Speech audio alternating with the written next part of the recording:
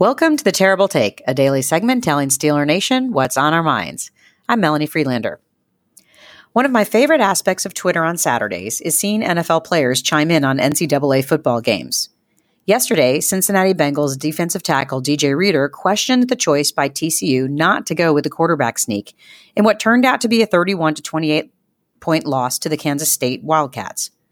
3 times Defensive Player of the Year defensive end J.J. Watt responded with the following, quote, "Quarterback sneak is the single most difficult play to stop for 1 yard or less, without a doubt, especially when you add pushers from behind into the equation.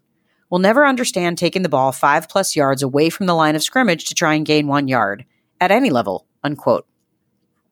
The Yale University Undergraduate Sports Analytics Group agrees. They looked at all 4th-and-1 plays in the NFL from 1998 to 2015. On those plays, quarterback sneaks were successful 82.8% of the time.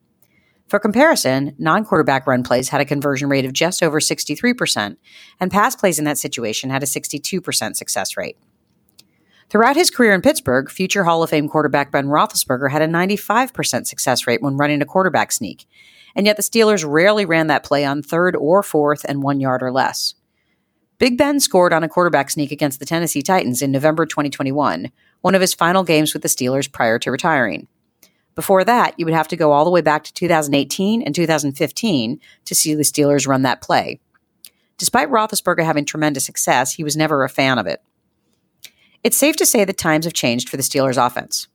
Taking over for starting quarterback Mitch Trubisky at halftime against the Jets, rookie quarterback Kenny Pickett scored his first NFL rushing touchdown with a quarterback sneak on 3rd and 1. He scored the same way against the Saints in Week 10, making that Pickett's 6th successful quarterback sneak with a 100% success rate. It would actually be 7 if one hadn't been negated by an illegal formation penalty. The offensive line has found their footing as the season has progressed, and the run game has shown signs of life in the past 2 weeks, even with starting running back Najee Harris sidelined in the second half last Monday night. The Steelers have improved their 3rd down conversion rate to 50% in the past 3 games, a significant bump from 2021 and even earlier this season.